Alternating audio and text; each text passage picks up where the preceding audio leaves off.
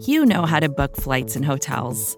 All you're missing is a tool to help you plan that unbelievable travel experience. That's why you need Viator. Book guided tours, excursions, and more in one place. There are over 300,000 travel experiences to choose from, so you can find something for everyone. And Viator offers free cancellation and 24/7 customer support for worry-free travel. Download the Viator app now and use code Viator10 for 10% off your first booking in the app. Find travel experiences for you. Do more with Viator. That's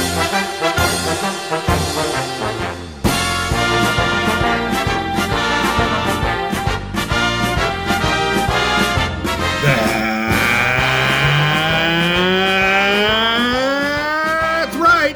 Bear down, Bears fans. It's time for another edition of the Chicago Bears podcast, Bears Banter, powered by Windy City Gridiron and SB Nation. Bill Zimmerman with you. And whew, Bears fans, what can we say? 2 straight games. The Chicago Bears have snatched defeat from the jaws of victory. That is exactly what happened here. There is just no excuse for what has transpired here with the Bears these last few games. And this is kind of what happens at the end of a regime and when a poor choice is made to extend that regime. And this is what I mean. And first, before I get to that, Patrick Meagher from VSiN, gambling expert, huge sports fan, Detroit Lions fan. He's been on a lot right before in this Thanksgiving week because the Bears keep playing the Lions. Old buddy of mine, he is going to be stopping by here in just about 10 minutes. So we'll get to the conversation with Patrick here shortly.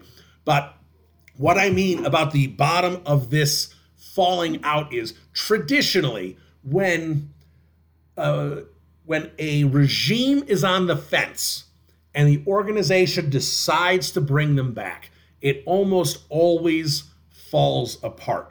And it's because they've been clinging to, a beefed up roster based on, moving money around and pushing money into the future, which is exactly what the Chicago Bears have done. And it's not tenable for long term. And the Bears these last few years just keep trying to pump things to try and win as many games as possible. So you're seeing now that bubble is starting to burst. Injuries, etc., not enough depth to fill in for those injuries, and everything is falling apart for the Bears organization. And right now, besides some of the issues with coaching, right now the number one problem the Bears are having right now is depth. They just don't have the guys behind the guys to step up. That saying in the NFL, next man up. They don't have it right now, and they've got guys filling in and guys starting that have no business being in the positions they are being in. And speaking specifically about this Baltimore game, it's inexcusable to let Hundley go down the field and win in that fashion. And what did he do to do so? He picked on what I think, and I brought this up on Twitter because I don't want to make just bold statements without really thinking it through, because you can sit there and say, this guy's the best at this and this guy's the worst at this, and not really look at the big picture. I wanted to look at the big picture. Is Kindle Vildor the worst starting cornerback in the NFL? I think he is at this point. Now, I'm not saying he's the worst cornerback in the NFL. I'm not saying there aren't guys that don't play that are sitting there as the 52nd guy on a roster that if you put them out there, they'd be getting torched just as bad as Kindle Vildor. But Kindle Vildor is not capable to play outside corner at the NFL level, at least at this point. And I don't blame Kindle Vildor. I blame the Chicago Bears organization for this. I blame Ryan Pace. I blame Matt Nagy. And then I guess to an extent, I blame Sean Desai. Not that Sean Desai is sitting there making personnel decisions, but Sean Desai needed to step up for his unit in August and say, I cannot have Kindle Vildor starting outside. It's not tenable. It's not going to work. He didn't do that. He did not advocate for his unit. Matt Nagy and Ryan Pace and Sean Desai made a decision that they were going to have Jalen Johnson and Kindle Vildor on the outside, and Kindle Vildor cannot play. I know some Bears fans were hopeful in July and August that he was going to step up and be this diamond in the rough. He had a couple moments early on where you're like, maybe he's okay, but he's not. He's getting picked on regularly now, and his passer rating against, I'm not sure where it is exactly at this point, but going into that Ravens game, it was over 150. 158.3 is perfect. Quarterbacks are nearly perfect attacking Kindle Vildor. It's an embarrassment. It's an embarrassment that that's happening, and that is not Kindle Vildor's fault. He was put in a position to fail by this organization because he was asked to do something. It's like Matt Nagy asking Cairo Santos to hit a 65-yard field goal. Cairo Santos physically could not hit that field goal. He did not have the length strength to do it. It's like sitting down and putting 300 pounds on a bench press and putting me on it and saying, bench press this 5 times. And I say, I can't do that at this point. I'm 43 years old. I'm out of shape. I'm not playing football anymore. That's not happening. And someone says, too bad, do it. It can't physically happen. I don't physically have the ability to do that. Cairo Santos did not physically have the ability to make a 65-year-old field goal, to make a 65-yard field goal in Pittsburgh. Kindle Vildor does not physically have the ability to play outside corner at the NFL level in year 2 as a 5th-round pick. It isn't possible. And now, anyone who looked at Kindle Vildor when they drafted him said, this guy has a chance to be a nickel corner in this league. And now they are shattering his confidence. You saw him at the end of that game with his face buried in his hands. They're shattering his confidence so much, playing out there and just throwing him to the wolves, that if they ever decide to bump him inside, I don't know if he's going to have the right mentality to succeed. They may have broken Kindle Vildor because they've used him so poorly. So he's been put in a position to fail.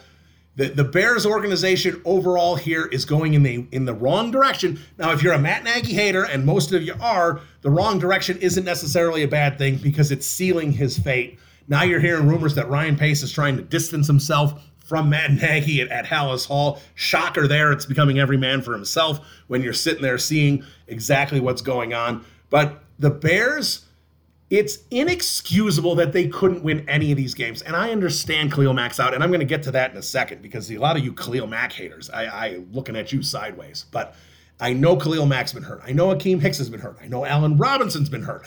I understand all these injuries that they have had, but you still cannot lose to a undrafted quarterback, backup quarterback at home. You can't. It is unacceptable. You cannot blow a game like they did against Pittsburgh. You cannot be that embarrassing and inept in the second half against San Francisco. Period. End of story. And that's where you see that it's unraveling. The Bears should have made the decision to move on in January. They should have made the decision to make change because what George McCaskey asked was not a reasonable situation. You cannot say solve the quarterback situation, which I understand they went for Russell Wilson. I understand they picked around Derek Carr. I understand the Bears looked for a veteran quarterback that they could potentially trade for. But most likely when you say fix the quarterback situation, they're going to have to fix it in the draft. So when George McCaskey says, all right, Ryan Pace and Matt Nagy, you want your extensions, fix the quarterback situation and make the playoffs, those two don't vibe. And I've said this before and I'll say it again. What he's done now is they've gotten Justin Fields, and now they're messing up Justin Fields' rookie contract, which is the most valuable thing in the NFL. If you have a legit NFL QB on a rookie contract before you have to pay him $40 million a year. And now the Bears have punted so much money into next year that they're wasting one of Justin Fields' years. They cannot fix their salary cap situation until 2023. So if George McCaskey was sold on Ryan Pace and Matt Nagy, the extensions needed to come last year. Go solve the quarterback situation, build the roster properly around the quarterback, and we'll see where we are in a couple of years. But he gave them an ultimatum that doesn't work. So now he's punting so much money in the next season to try and make this season work that whether it's Ryan Pace or another GM next year, now they're going to come in next year with no first-round pick. And I'm not complaining about that because I still am a believer in Justin Fields. But they have no first-round pick. They have a bad salary cap space. They have a lot of old players. They have a few pieces to build on, but not a ton. And the cupboard is bare because they don't have a lot of rookies coming up that are second, third round picks over the last couple of years because Ryan Pace has traded up so much. So there's a bad situation brewing here, and they can fix it, but it's going to take a couple of years, and they have to commit to it. And they should have been committing to that this season. But George McCaskey didn't do that. He had an opportunity to do it, and he blew it. So whether it was bring in 2 new guys or give these guys extensions, now I understand Bears fans don't like Matt Nagy. They're glad they didn't get an extension, but everything George McCaskey did in January was wrong.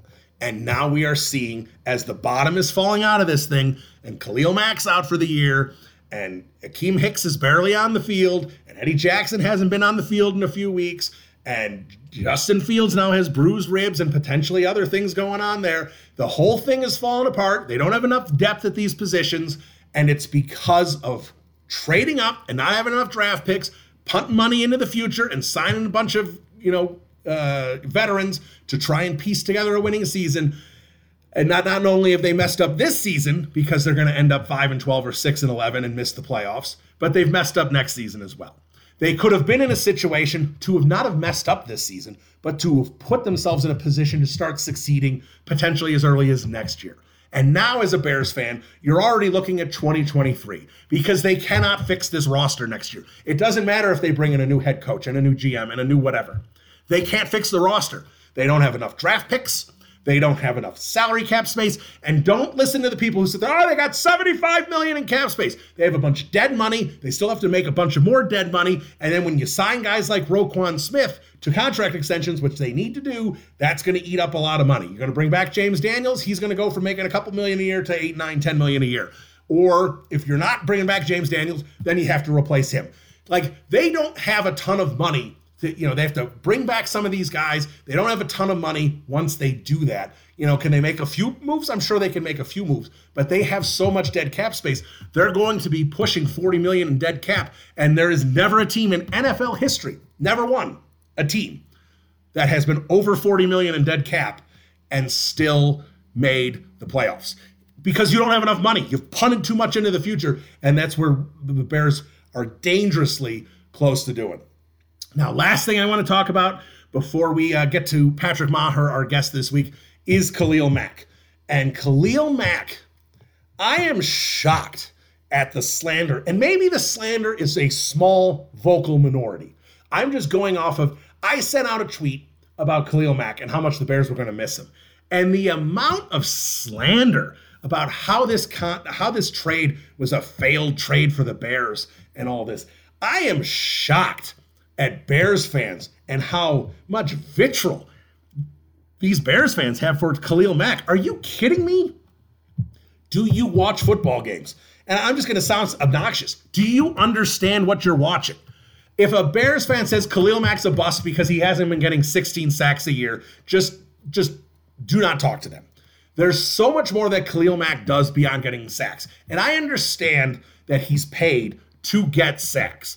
I'm not saying that he has gotten enough sacks, but you need to look at the big picture of what Khalil Mack's doing. You need to look at the fact that he's being tackled. You need to look at the fact that he's getting triple teamed regularly and that it's supposed to be opening up the opportunity for other guys along that defensive front to make plays. You need to look at the fact that Khalil Mack is excellent at setting the edge on the run and really containing plays in the run on his side of the football field. That is never talked about. He is only talked about as a pass rusher. He has not talked about how valuable he is in the run game. And Sean Desai, the reason this pass rush has been so good for a lot of chunks of this season is how he was utilizing Khalil Mack and moving him around and stunting him and throwing offenses off balance because they weren't accustomed to that. Khalil Mack is so important to this defense and has done so many good things for this defense that I will sit there and say, and you usually can't say this about any position other than quarterback for the most part. If Khalil Mack had been healthy these last few games, you would be looking at the Bears would not have a 3-7 record. They would not. I guarantee you they win that Pittsburgh game. And I think there's a good chance they win that Baltimore game. And I understand they were still able to get after Huntley without Mack. But the fact that they were able to do that without Mack, Huntley would have been a disaster with Mack back there. He would have been running for his life all the time. So the fact that Mack missed that game, potentially they could have lost that game. And when Mack got banged up against San Francisco and Eddie Jackson, when that happened, the amount that defense just collapsed because if they're not getting steady pressure, you can't protect guys like Kindle Vildor and Duke Shelley. Those guys need protection.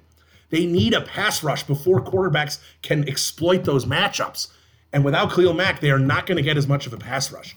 And it is a problem. And look, Travis Gibson's pretty good. I'm not saying he's a bad replacement. He's actually one of the few guys where you sit there and go, that's a pretty solid backup to have at the edge position. He's pretty good. He's made some strides this year for sure. You never can replace a guy like Khalil Mack, but the fact that they have so much less depth at other positions that they don't have guys stepping up is a problem as well. So the fact that Bears fans are sitting there saying, oh, they lost the trade, it wasn't worth it, all this stuff. Here's what I will say. When you look at this trade, you look at the big picture now. It's Bryan Edwards and Josh Jacobs for Khalil Mack and Jalen Johnson. And the reason I say that, and I explain this on Twitter, Jalen Johnson, because the Bears had that additional second-round pick from the Mack trade, the Jalen Johnson pick was made possible. The Bears were going after Cole Kmet. That was their number one priority in the second round. So they took Cole Kmet with the Raiders pick. It was the first pick that they had. Had they not had Cole Kmet, had they not had the Raiders pick, they still would have gone after Cole Kmet. They would have used that pick to get Cole Kmet, whether he was going to slide to them or whether they were going to have to trade up to get him. Cole Kmet was the target for the Chicago Bears. Being that they had 2 second-round picks opened the door for them to draft Jalen Johnson. So they got Jalen Johnson and Khalil Mack for Josh Jacobs and Bryan Edwards. That is a landslide steal. And for the Bears fans to sit there and say, well, they shouldn't have given up those draft picks because they didn't win without Khalil Mack. They made a bold move, and they went 12-4 because of that bold move. And it was the inept organization that failed around Khalil Mack after that. So don't sit there and say, well, they should have had those other first-round picks. They could have had this guy or that guy or this guy or that guy. They also could have picked bad players with those picks as well and not had anyone. So the fact of the matter is this Khalil Mack trade reinvigorated an organization. It led to that 12-4 season and has done wonders for this Chicago Bears franchise. The fact that they want to say, well, you haven't won a Super Bowl, so he wasn't worth it. Like, does that mean the Dolphins should have dumped Dan Marino? Should the Lions have traded Barry Sanders? Has Tony Gonzalez not worth it to be on a roster because he didn't win a Super Bowl? There's so much more that goes into it than to say, oh, he didn't win a Super Bowl with the Bears, so he wasn't worth the trade. That's a stupid take, in my opinion.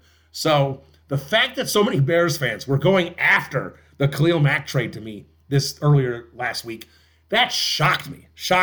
Shame on you, Bears fans. That is a bad take to be against the Khalil Mack move.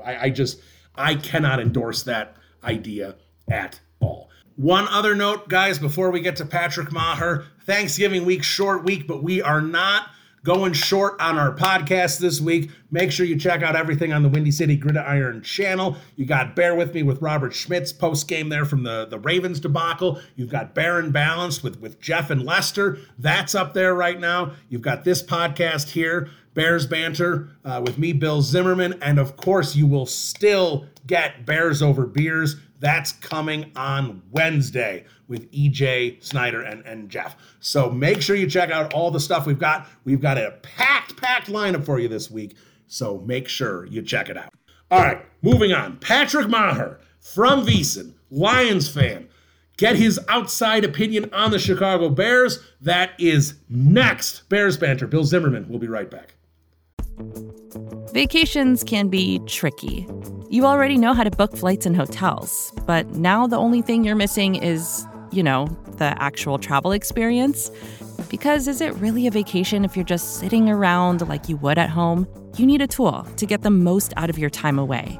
That's where Viator steps in. You can book guided tours, activities, excursions, and more in one place to make your trip truly unforgettable. Viator has over 300,000 travel experiences to choose from. Everything from simple tours to extreme adventures and all the niche, interesting stuff in between. So you can plan something that everyone you're traveling with will enjoy. Real traveler reviews give the inside scoop from people who already been on the experiences you're considering, so you can plan with confidence. Free cancellation helps you plan for the unexpected. And 24/7 customer support means you can travel worry-free. Download the Viator app now and use code Viator10 for 10% off your first booking in the app. Find travel experiences for you. Do more with Viator. All right, welcome back into the podcast. Very excited for my next guest. I've known him quite a while. he is, unfortunately for him, although he could probably say the same thing, unfortunately for me, that I'm a Bears fan. He is a Detroit Lions fan. He is Patrick Meagher. He's a host on VSiN. You can hear him sometimes, occasionally on Mad Dog Sports Radio, and he joins us now. The Rap Radio on Twitter with a W. Patrick, how are you? I was thinking about this while walking the dog. This will be like year 4 of you and I doing this. And the Lions and Bears, this will be the 3rd time they play on Thanksgiving in 4 years. And I think we should start with an apology because this year we are presenting in the early window 3-16-1 in total as far as record. And potentially we could be presenting Tim Boyle and Andy Dalton. America, you're welcome. and I think odds are we're seeing Dalton and Boyle there. I mean, obliques, those are never easy. And there's no point to rush Justin Fields back for a game against Detroit on national television. Just let him heal up. I think it's Arizona after that. So let him play Arizona here. So yeah, you're talking about 2 backup quarterbacks, 2 teams going the wrong direction, and a national stage on Thanksgiving. I feel at least it's the early game, where, you kind of have that in the background, maybe go outside, throw the football around, because there's not going to be, a lot of reasons, unless you're a diehard Lions or Bears fan. There's not a lot of reasons for the casual fan to watch this one. Well, by the way, because we've seen Chase Daniel started 1 year. I think it was 19, 24-20 Bears win. That was 18 because Trubisky was out because Harrison Smith hit him in the Vikings game the week before. That's right. 23-16 and 18 Chase Daniel. Then last year, 19, 24-20. Actually, last year, the Lions got decimated 41-25 by Houston. And why we remember that fondly is because Bob Quinn and Matt Patricia got jettisoned after Thanksgiving. You do realize this is since 1934, the Lions have been playing. The Lions have been playing on Thanksgiving. And they're 37-42-2. So just to be clear, they're under 500 in home games, short weeks, teams coming to them on a holiday. That, ladies and gentlemen, is the Detroit Lions. This is rock bottom, Bill. I was thinking about this. Like, if I were to ask you, Dan Campbell, who's calling the plays now, Anthony Lynn has been demoted.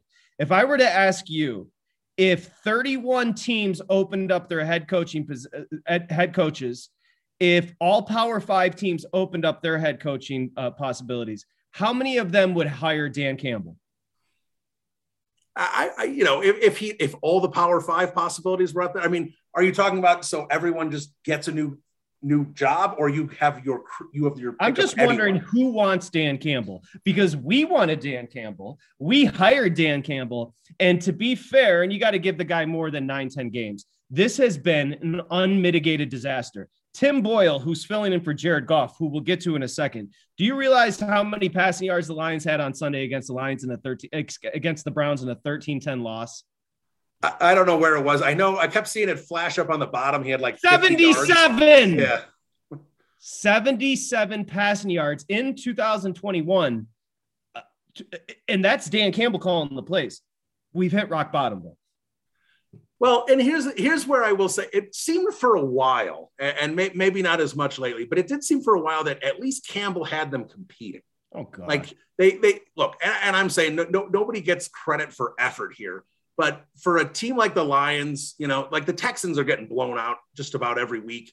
I understand they have won a couple games because Tyrod Taylor can at least function in an NFL offense. But to me, I was impressed that the Lions were at least competing. But it seems that, even at this point now, that's even fallen off for them. But, it's tough to keep the message going as the head coach when you can't win ball games. And I think that's what we're seeing in Chicago here, because as someone, as who supported Matt Nagy a lot, and I'm definitely, it's untenable. They cannot keep him anymore. It certainly feels like his message, which I feel was at least resonating for the first few years as kind of the head coach and not the offensive coordinator, that seems to be fading as well. You can't reach the players if you're not winning ball games. When we were coming up, you had to get it right in 3 spots. You had to get an edge rusher, you had to get a quarterback, and you had to have a head coach. You have to at least now in 2021 get 2 right. You have to have the head coach and you have to have the quarterback. It appears to me with the Bears, you have the quarterback. We can get into Fields moving forward. You just said something about the message with Nagy. What is his message? What is going stale and what has been his message? Well, I mean, look, his famous message early on was be you, and that was his thing. But like, look, he had his guys playing hard. He had his guys to the point where they weren't quitting. And I think, they're playing the Ravens game. You can't lose to Tyler Huntley. You just cannot lose to Tyler Huntley. You cannot let Tyler Huntley drive down the field when you took the lead and in essence had the game won. I don't care if Khalil Mack's out. I don't care if Eddie Jackson's out. I don't care if Eddie Robinson's out. And I don't care if Akeem Hicks is out, which, let's be honest, those are 4 of their top 7 or 8 players. I don't care because Tyler Huntley was the other quarterback. It's unacceptable at this point. They have snatched defeat from the jaws of victory 2 weeks in a row now. And the question to me at this point is Ryan Pace going to stay as a part of this organization? Because there's no way Matt Nagy can. And you know what's crazy about Huntley? So I work for a gambling network, and the number when I woke up Sunday morning before the Ravens game in Chicago was 6.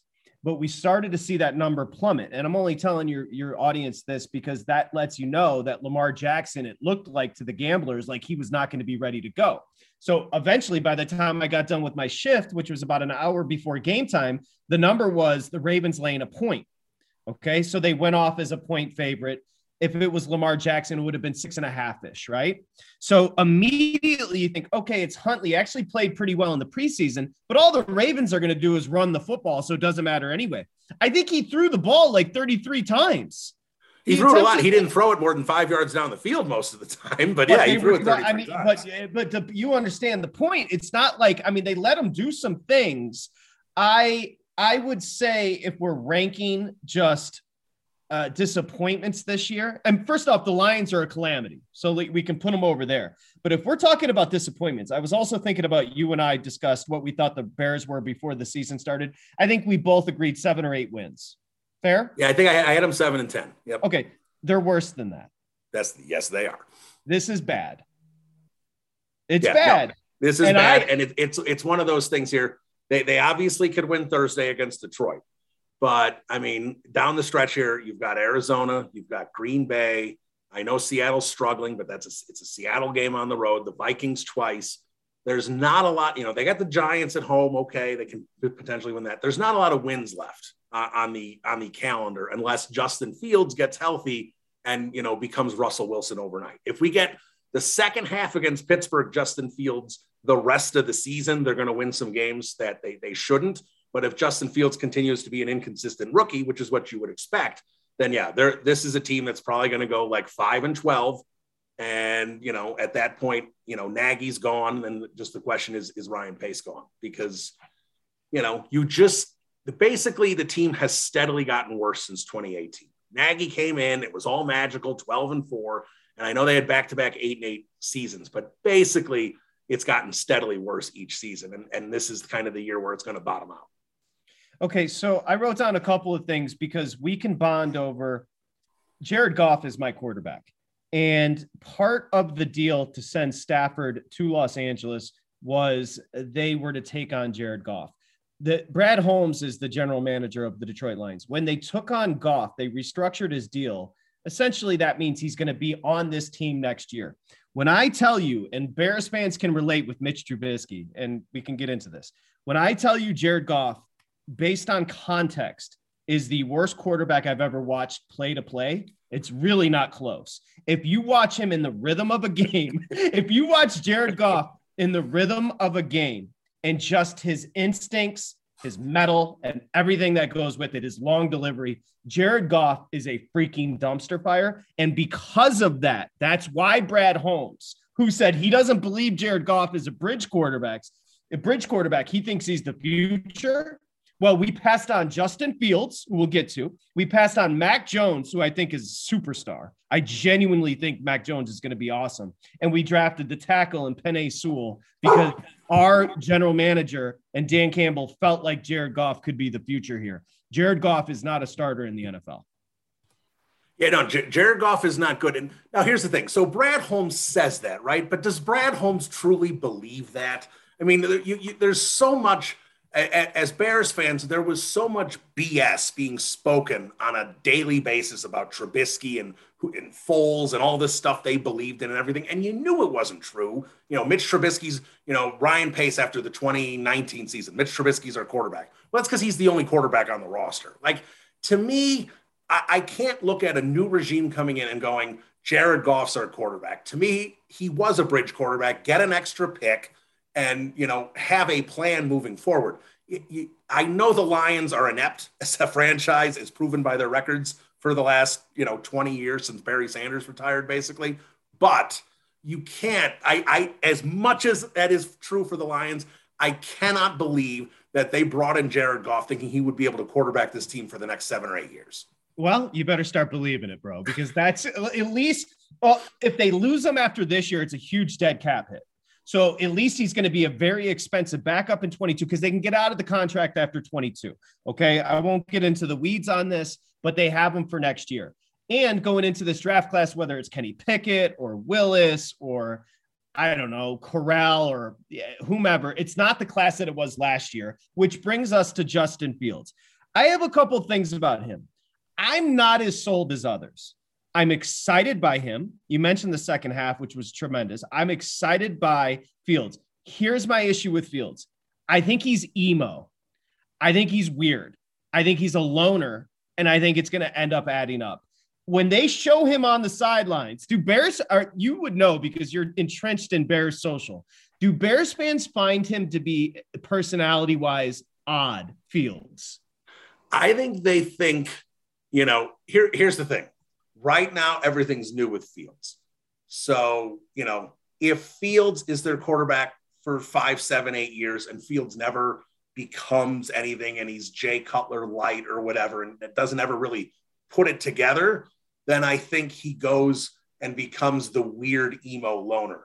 Right now, I think Justin Fields has a cool vibe. That's the way Bears fans look at it. He's just cool. He doesn't get rattled. He's just got this chill vibe all the time.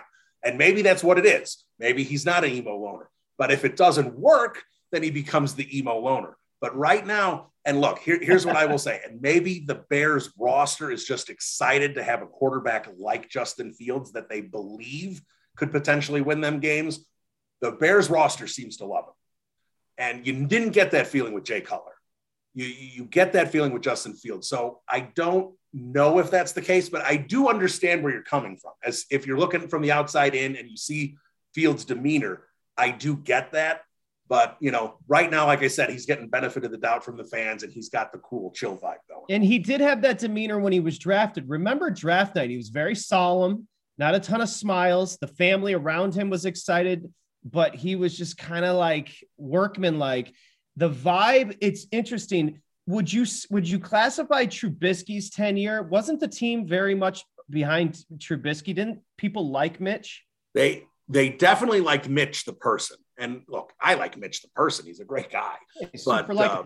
But yeah, I don't know. Mitch kind of had the guy next door kind of vibe. He definitely didn't seem to have that, put the team on his shoulders and carry him to a win vibe.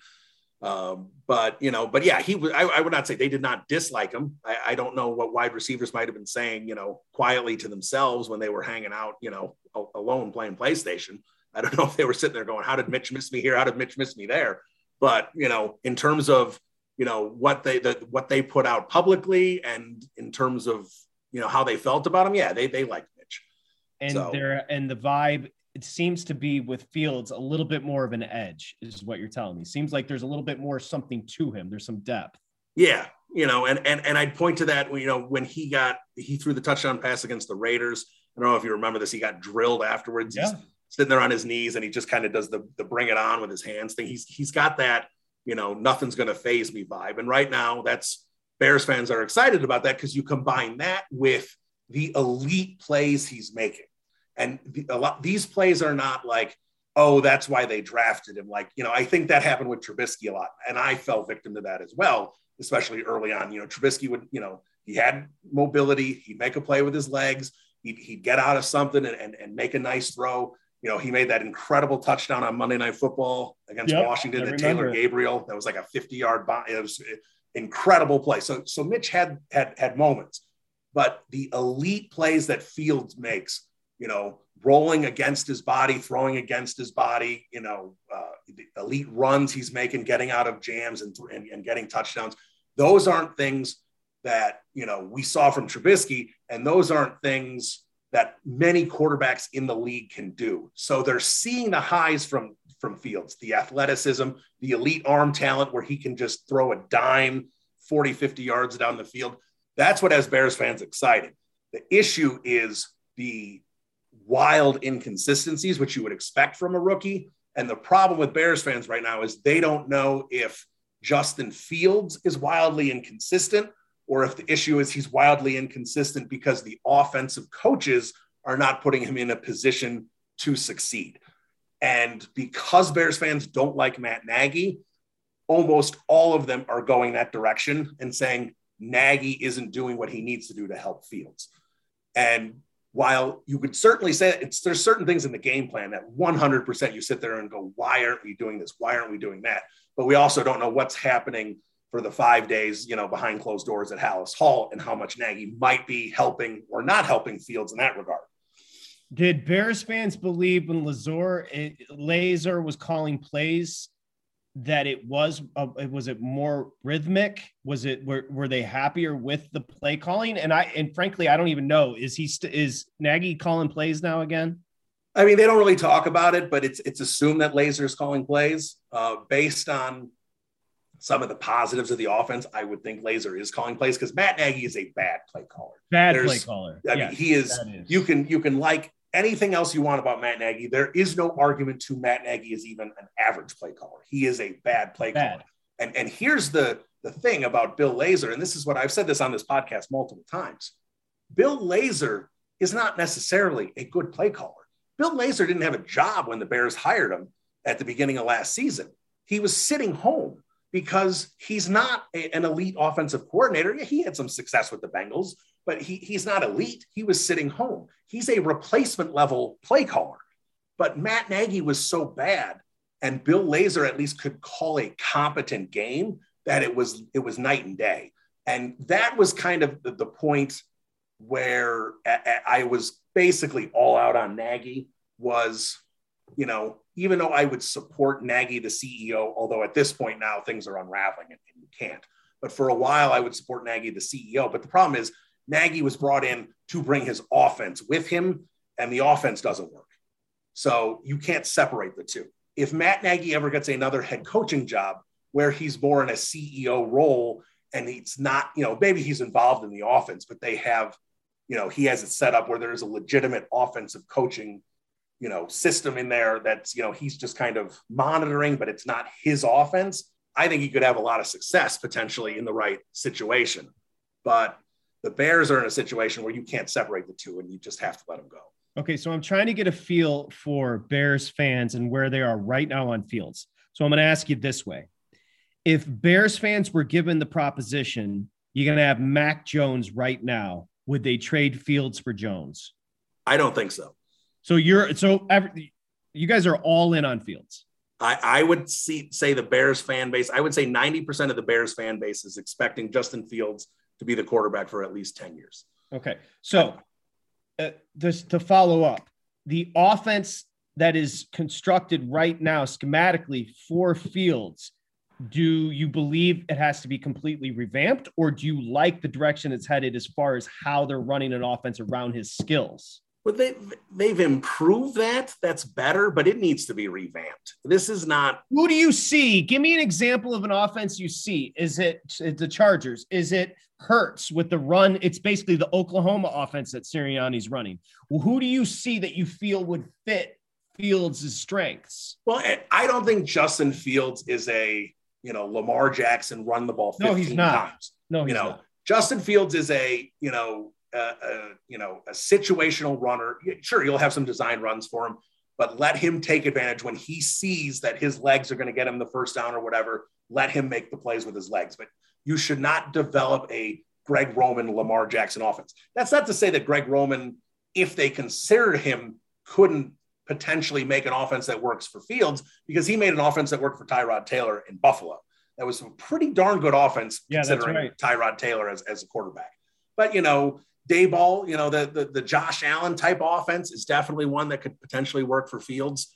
Because Fields can throw the ball. He's got a good deep ball. So he's got a great deep ball. Yeah. So the idea of stretching the field is what I'd like to see him. Not just these, I wouldn't utilize the run as much. I think he's a great athlete that can get away, but I think he wants to throw first. He definitely wants to throw first. And you're seeing that a lot if you watch him. There was times early on where the protection was so bad that he was just running, because once he got out of it, he didn't have time to basically look down the field. But you're seeing that now where he's running, and he does take, before he crosses that line of scrimmage, he takes a beat just to see if he has, any opportunities. He's definitely a go deep and check. If his initial receiver isn't open, his next look is deep. It is not check down. Right. And that's something the Bears have not had in a long time. I mean, Cutler had that a little bit, but you didn't have that with any of the guys since then. And as certainly you didn't have it with Trubisky. And I've promised people on this podcast, I'm not turning it into a Bash Mitch podcast anymore, but that's not who Trubisky was. Trubisky's deep ball, it wasn't there. Trubisky was supposed to be kind of the game manager, make some plays with his legs, and then every once in a while make a big play. Fields has that different mentality where he wants to look deep. So, I mean, overall with Fields, you're going to have probably a slightly lower completion percentage, but you'll have a good yards and attempt overall. He's going to be a bit of a different quarterback than what a lot of what we're seeing, because he loves to go deep, and he trusts his arm that he's going to be able to deliver. Well, I think it's important you said mentality, because that is innate in a quarterback. So not to crush Jared Goff, but he checks down and then he checks down the check down. So but that's his personality. That's who he is innately. He's a check. So you have something in a kid that's 21 years old and Fields that wants to go deep, feels he believes in himself to stretch the field. And where we are right now, and we're seeing a lot more running this year, to be fair, in the league, but where we are right now, as far as it's stretch the field, you have to be able to go throw the ball deep. You have to be able to take the top off of defense. And I think Fields can do that ultimately. Yeah. And that's the thing, is he can do that, but we're still not seeing a lot of the things you can do to help a young quarterback. Fields is doing really well out of play action. The Bears still don't run as much play action as most teams. They used to basically run it not at all. At least Laser is utilizing it more than Nagy did. We're not seeing a lot of design rollouts where we cut the field in half and simplify some plays for them. We're not seeing a lot of that. I mean, a lot of people, made a big deal. Andy Dalton comes in and throws a touchdown on the second pass of the game. It was a screen pass to Darnell Mooney. They don't utilize screens with Fields at all. It's a little odd. I'm not sure exactly what's going on, but that's, I think, why Bears fans are so frustrated with the coaching staff, is because you just aren't getting consistency and not sitting there going, this makes sense.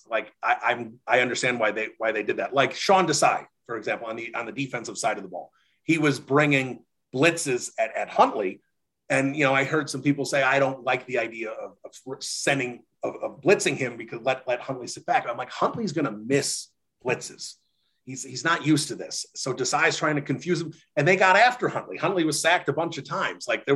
They had some success there. The Bears' defensive problem is right now is their secondary is atrocious, and Kindle Vildor is potentially the worst starting quarterback in the NFL.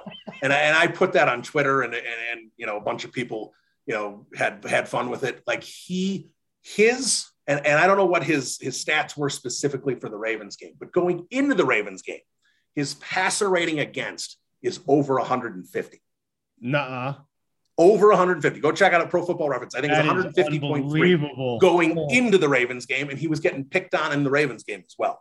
It's just a free completion to quarterbacks over there. They don't have to challenge Jalen Johnson. Eddie Jackson's hurt right now, so he can't help over there at all. Kindle Vildor is just fair game over there for quarterbacks, and they have no way to stop it because they don't have any depth. And they're getting old on defense too. And in particular, look, you know what I just realized? You were courteous enough to ask me on your podcast, and because I'm a Lions fan, I have turned to interviewing you about a 3-7 Bears team. All right. That really gives you an idea. I know, and again, this is something we like to say. We've been rebuilding since 1957. But if you really think, we have one connection, the Bears and Lions as a franchise, we have the Eric Kramer connection. And Eric Kramer is the one to win a playoff game against Dallas. We all know the story. And then remember, Kramer then signed the deal with your Bears. But like, and Eric Kramer to this day literally has the greatest passing season in Chicago Bears history. Yeah. But here's where, as we head to Thanksgiving, and we can think about what we're thankful for with our football teams. It'll take about 10 seconds, but to be 3-7, 0-9-1, the league could not be more mired in parity. Like, to be 3-7, that's fireable.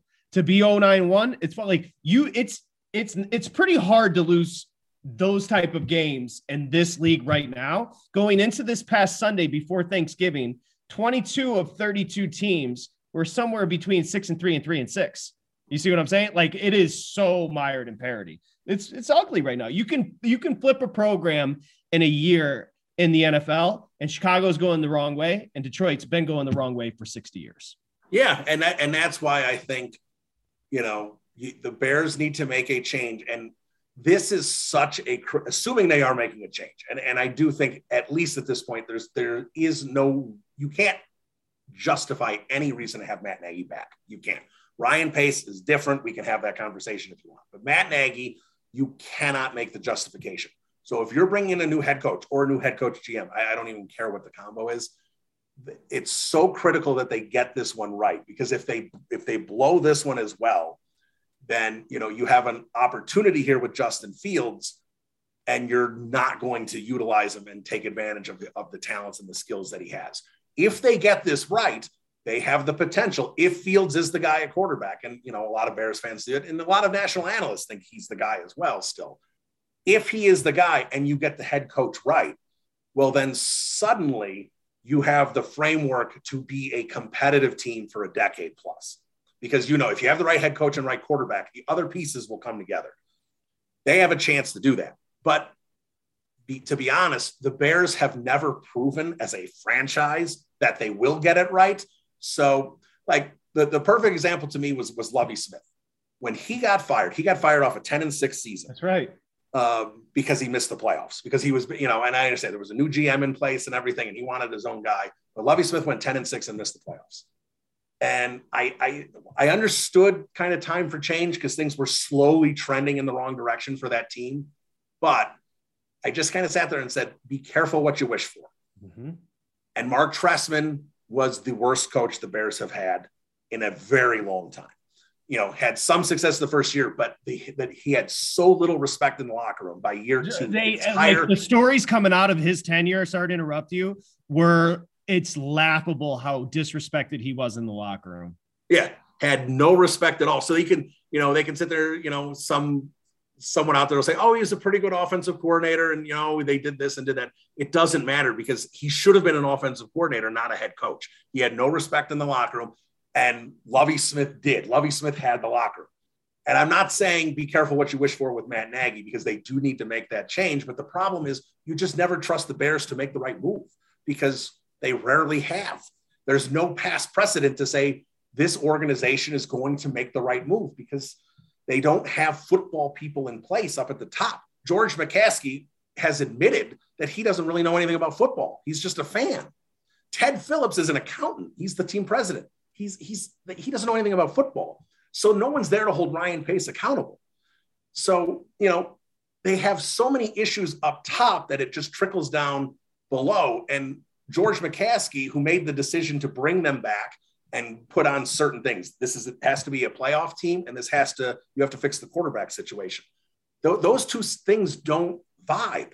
You can't draft Justin Fields and say you have to make the playoffs. The 2 and 2, 1-1 doesn't equal 2 in that scenario. So George McCaskey screwed this up in January, because he either needed to extend these two guys and say, all right, get the quarterback and let's commit to building around him, or make the play, or just, start over at that point. But he didn't want to do that. So he's created this mess where they draft Justin Fields, where right now this team should be building and setting up the cap to open up next year and the year after. But Ryan Pace punted so much money in the 2022 to try and make a competitive roster in 2021 around Andy Dalton and a rookie quarterback.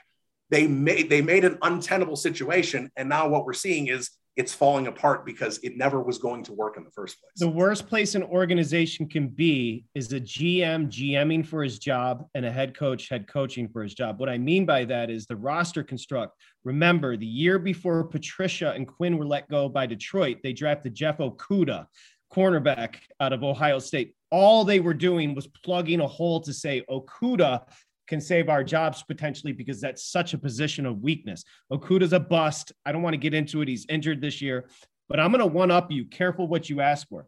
Lovie Smith did go to a Super Bowl. How about the Detroit Lions, who their sweet prince is Jim Caldwell?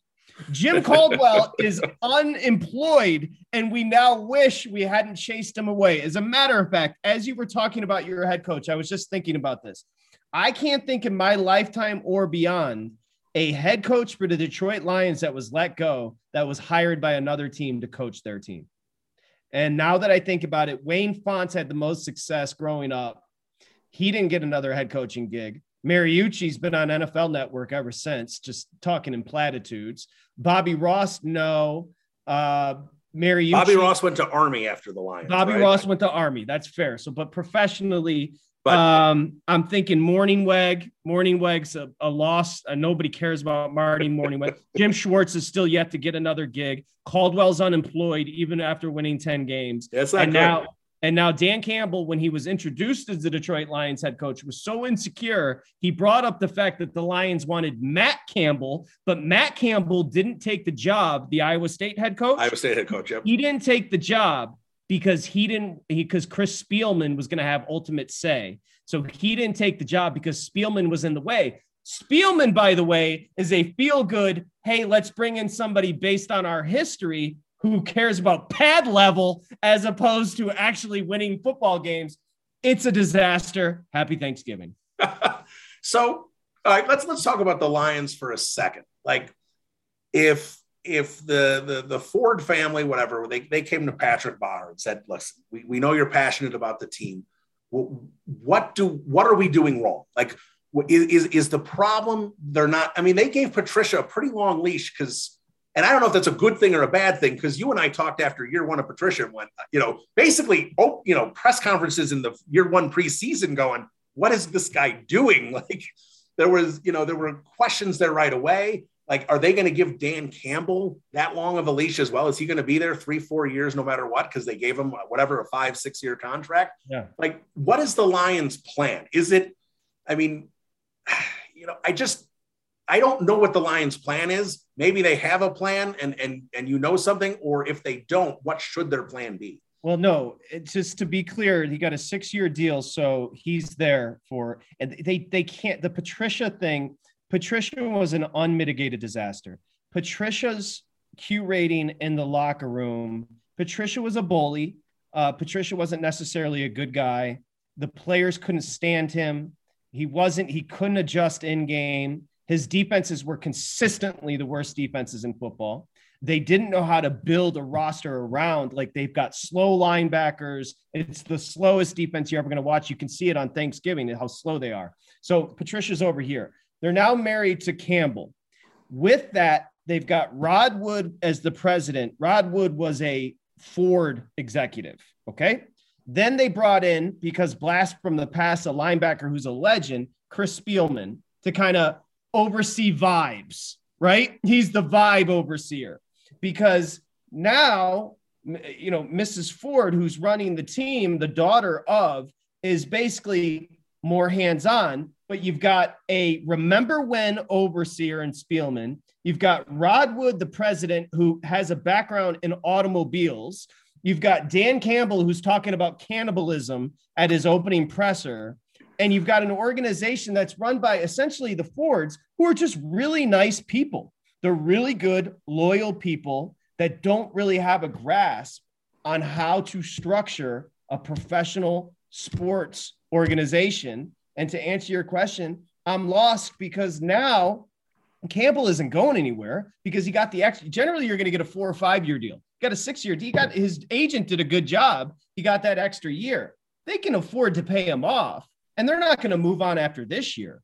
But we've got an organization with the worst roster in football, and a head coach that's learning on the job, it's a recipe for disaster. So to answer your question, I mean, they would have to go so far back and blow everything up. And like, they're just too, you see what they're doing? They're adding pieces. They added the Spielman piece because that would feel, it's a feel good piece. They added Rod Wood because he did a good job executively with Ford, but it's kind of just pieces that don't fit together. Dan Campbell's the head coach.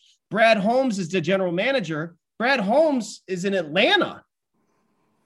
You know, like, do you see what I'm saying? Brad Holmes was part of player personnel for the Rams. He never even lived in Los Angeles. I'm not even, maybe he's moved up to Michigan now, but Campbell and Brad Holmes, they weren't simpatico. They were forced together. Does that feel like the right type of marriage? That's never a good idea. That's never a good idea. So I presented you with the S show that it is, because there's really nothing I can say. Like, we're not on the precipice of moving on from Campbell. You see my point? So right. Like, we now have to somehow build from here. And the identity is going to be he's going to drink Monster Energy. He's going to try to run the football. And that's where we are. So, and, you know, based on what you're saying there's similarities that Detroit fans and Chicago fans don't want to hear between the two organizations. You've got an ownership group that nice people that don't really understand football in both situations. You've got a team president in place that's, you know, a car guy and an accountant. Yep. Doesn't really understand football. So you've got a group of people trying to put football people in place, and they don't know how to hire the right football people. Yep. And when that's where you're starting from, you just have to, you know, roll the dice and hope you get a pair of sixes and you know, just get, you know, pull it out of your ass, basically. Yeah. Yeah. That's where both of them are. Yeah. And ironically, you know, Minnesota, who's had consistent success. Now, they haven't gotten over the hump, but Rick Spielman is the general manager of the Minnesota Vikings. That's Chris Spielman's brother. But at least there's a linear structure. The Will family kind of stays out of it. They let Rick Spielman do what he needs to do. He's been loyal to the head coach. Maybe they move on after this year. We shall see. Although they did just beat, coming off this weekend, Green Bay. But your point is, it has to be streamlined. It can't be. It's funny how you just said the similarities with Chicago and Detroit. Like, you're right. There are very much, like, it's all disjointed, and you can't really point to a fluid organization. You know what I mean? Like, there's a lot of questions, and that's like it in the Wayne Fonts era, which you'll remember fondly, Scott Mitchell and Brett Perryman and Herman Moore with the fade routes, and, you know, Lomas Brown. Like, that was our like, it was exciting. It was fun. Chuck Schmidt was the general manager, a complete no name. He's never gotten a job since. And it was Wayne Fonts reporting to William Clay Sr. So, but at least there was this linear structure. Now we got Spielman over here. We got Rod Wood over here. We've got Matt Camp. We've got Brad Holmes. You see, it's all just spread out, and there's no direction. There's this, it's just, we're floating in the air. And it's an 0-9-1 team. And people want to tell me that they've been competitive and they try hard. You know how embarrassing it is to say they tried hard? Of course you're going to try. I mean, they're playing for jobs. They're playing for cash. It's just a disaster. Yeah, and that's why there's a rumor that has been circulating for a while. And I don't know how much validity is, but I've had a couple of the Bears beat guys on this podcast, and they didn't shoot it down. So it's I don't know if it ever emanated from Hallis Hall, but there's an idea that Ryan Pace could get promoted to president of football operations. They'd like basically make a new title for him and promote him. Ted Phillips, the current president, you know, potentially might be retiring in a couple of years, which means you could, you know, in essence, you know, bring in someone for him to mentor, kind of have a president of business ops and a president of football ops. I don't hate the idea, because I do think Ryan Pace has some understanding of what he's doing. He has certain things that he's completely failed at, but he has an eye for talent. You know, he totally modernized the Hallis Hall stuff. And now the Bears look like they're going to be building a stadium in Arlington Heights that he could be a part of there. Like, he isn't an idiot. He just has certain things he doesn't do well. I'm almost not against that idea, just so there's at least a football guy making football decisions. So, all right, if he's going to have to, you know, be more hands off with roster control and everything, there's going to be a general manager and then the head coach, obviously, from there. at least then Ryan Pace can hold the GM accountable. They don't have anyone that can hold Ryan Pace accountable. Right. So, like, I don't hate the idea. He hasn't earned that promotion, but I don't hate the idea because right now the structure is so poor that I think they're just going to keep spinning their wheels in the mud, and they've got an opportunity, if Fields is the guy, to turn themselves around into a good organization. And right now you don't have any faith that they can do it. Well, what we do know is outside of Belichick, and he's an anomaly, what doesn't work is I'm in Vegas now. Gruden's personnel decisions are all time bad. Gruden's a good offensive play caller. He tends to lose a locker room over a season. You've seen the Raiders fall apart his years, and now he's gone, but you've seen him in the second half fall apart. Gruden is not as liked as most people like to believe, but he's a very good play caller. Antiquated play calling, but good play caller. He wasn't the general manager who he handpicked was not calling the plays, was not calling shots personnel. It was Gruden. We know now the head coach also picking the groceries is not the way to go. You have to have a football nerd that's grinding, that's picking the personnel, and you have to have somebody coaching. And if you want to put Pace above them organizationally, I have no problem with that. But there has to be some clear structure, and there has to be people have to know what their roles are. And Pace can't just jump in there and meddle. He has to let the GM do his job. Yep, absolutely. So I don't know if that's going to happen. We'll see. But there is going to be some kind of change. There just has to be. All right, before I let you go, let's put these two teams aside. Let's talk LA Rams for a second, because I know you're a big Stafford guy. We talked at the beginning of the season. Both thought Stafford had a good chance at MVP. That's not going to happen at this point. He's had some, great games. That offense was humming. Not so much lately. I'm assuming you've paid attention to the Rams, being you're out you're out west and you're a Stafford guy. Where are you with Stafford and McVay right now? What kills Stafford, Bill, is he hasn't played well in primetime. So it's for the Chris Russos and the people that literally don't really watch football. Unless he plays the Bears, then he looks really good. Unless he plays the Bears in primetime.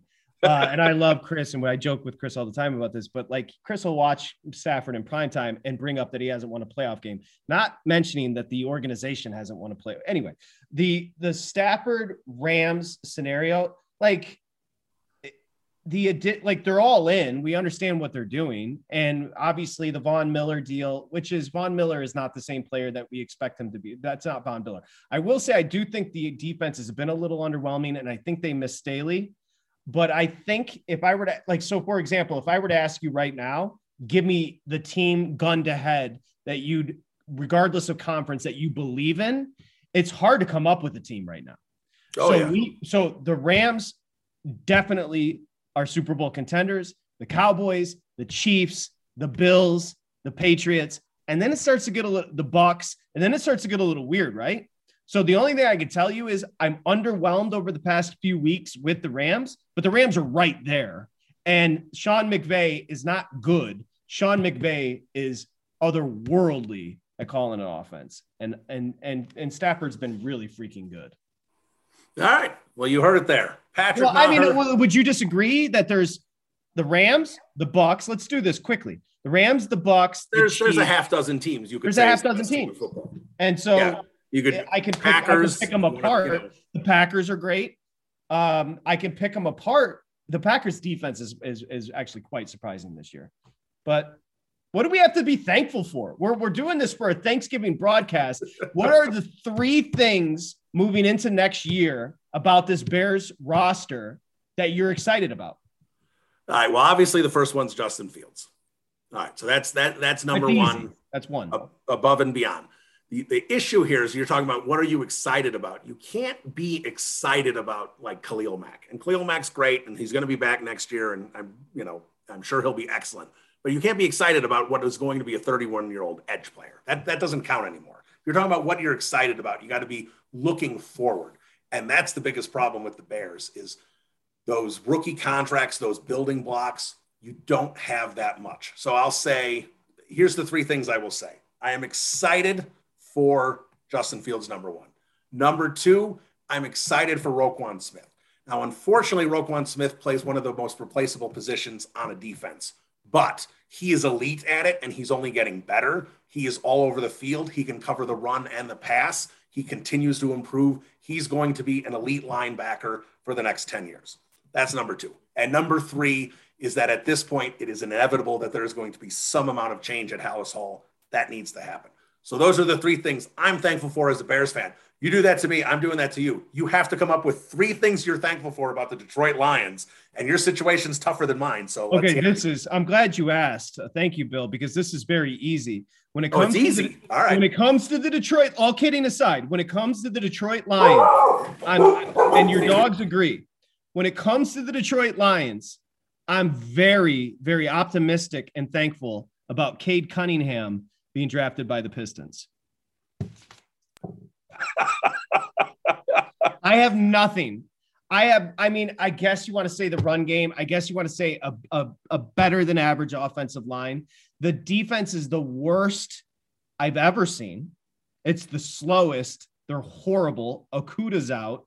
There's nothing on this day. I'm not excited about the coaching staff. Anthony Lynn, by the way, is going to be gone after this year. He and Goff don't get along, and he and Campbell don't get along. So again, I'm excited about Cade Cunningham.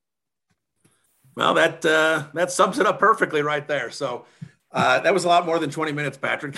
I know. Thanks a lot. This is what happens when we get together. Yeah, absolutely. Patrick Meagher from VSiN. If you want to give him a follow, at the Rap Radio on Twitter, but he won't respond to you because he doesn't know what he's doing with that. But thanks, Bill. Give him a follow anyway. Thanks, Patrick. We'll talk to you soon. Okay. Thank you, buddy. There he is, Patrick Meagher. I know Bears fans may not be that familiar with him, but trust me, this is a guy who knows sports, breathes sports, knows the league really well. So, it's a good conversation with Patrick, kind of reverse roles. He kind of ended up interviewing me for a lot of it, but you can tell a guy that is frustrated about his Detroit Lions organization. And that's the thing. Like, look, at least, kind of touch on that at the end there with the 3 things to be thankful for. At least the Bears have something. The Lions really don't have anything. I mean, DeAndre Swift, okay. They got no receivers. The TJ Hawkinson, the quarterback situation's bad. And now you've committed to Dan Campbell. It's certainly, look, he hasn't won a game. You can't sit there and say he's done a good job. This Lions organization has got major problems, and there's no light at the end of the tunnel. The Bears at least have a light at the end of the tunnel. Now, they may screw it up.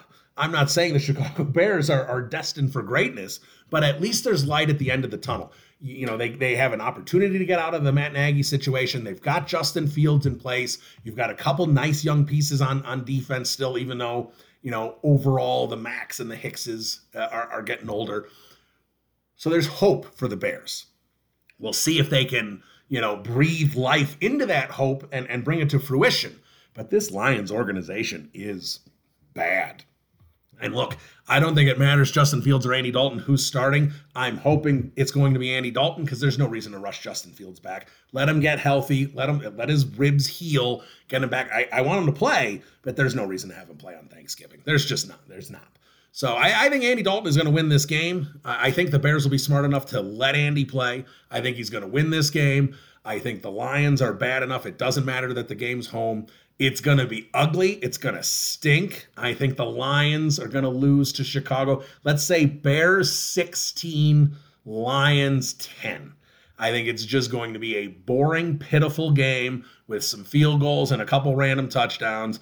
And Twitter, national Twitter, football Twitter, NFL Twitter will be making fun of these 2 inept franchises. But I do think the Bears win, but at this point, I just really don't think it matters because the fact that they couldn't win either the San Francisco game, the Pittsburgh game, or this Baltimore game, they had 3 opportunities here. These were winnable games. They had 2 of them at home. The Pittsburgh game, they had that game won.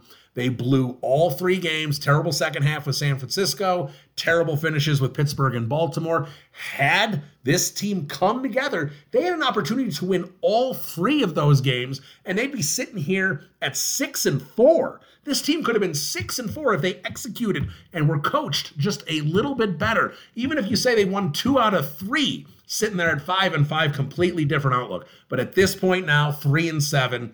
There's just not much to look for. And at 4-7, with games against Arizona and Green Bay and these games coming up, This Bears team, I know I said 7-10 at the beginning of the year. I think that is a best case scenario at this point. I think they're probably looking at 6-11 or 5-12. And like I said, the only good thing about that is that there's going to be some level of change at the organization. Maybe not as much as Bears fans want. Maybe. I don't know. It's still a little too early to tell. There have been no decisions permanently made at Hallis Hall yet. So if someone tells you that, that is BS. That is still under review.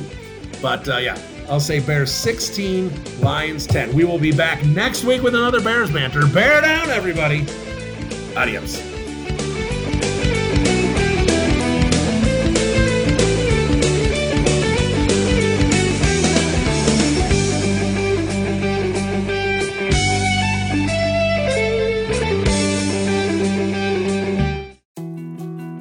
More to-dos, less time, and an infinite number of tools to keep track of.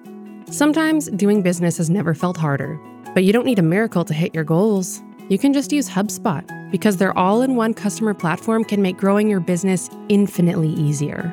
Imagine this: high-quality leads, fast closing deals, wildly happy customers, and more benchmark-breaking quarters. It's not a miracle, it's HubSpot. Visit HubSpot.com to get started today.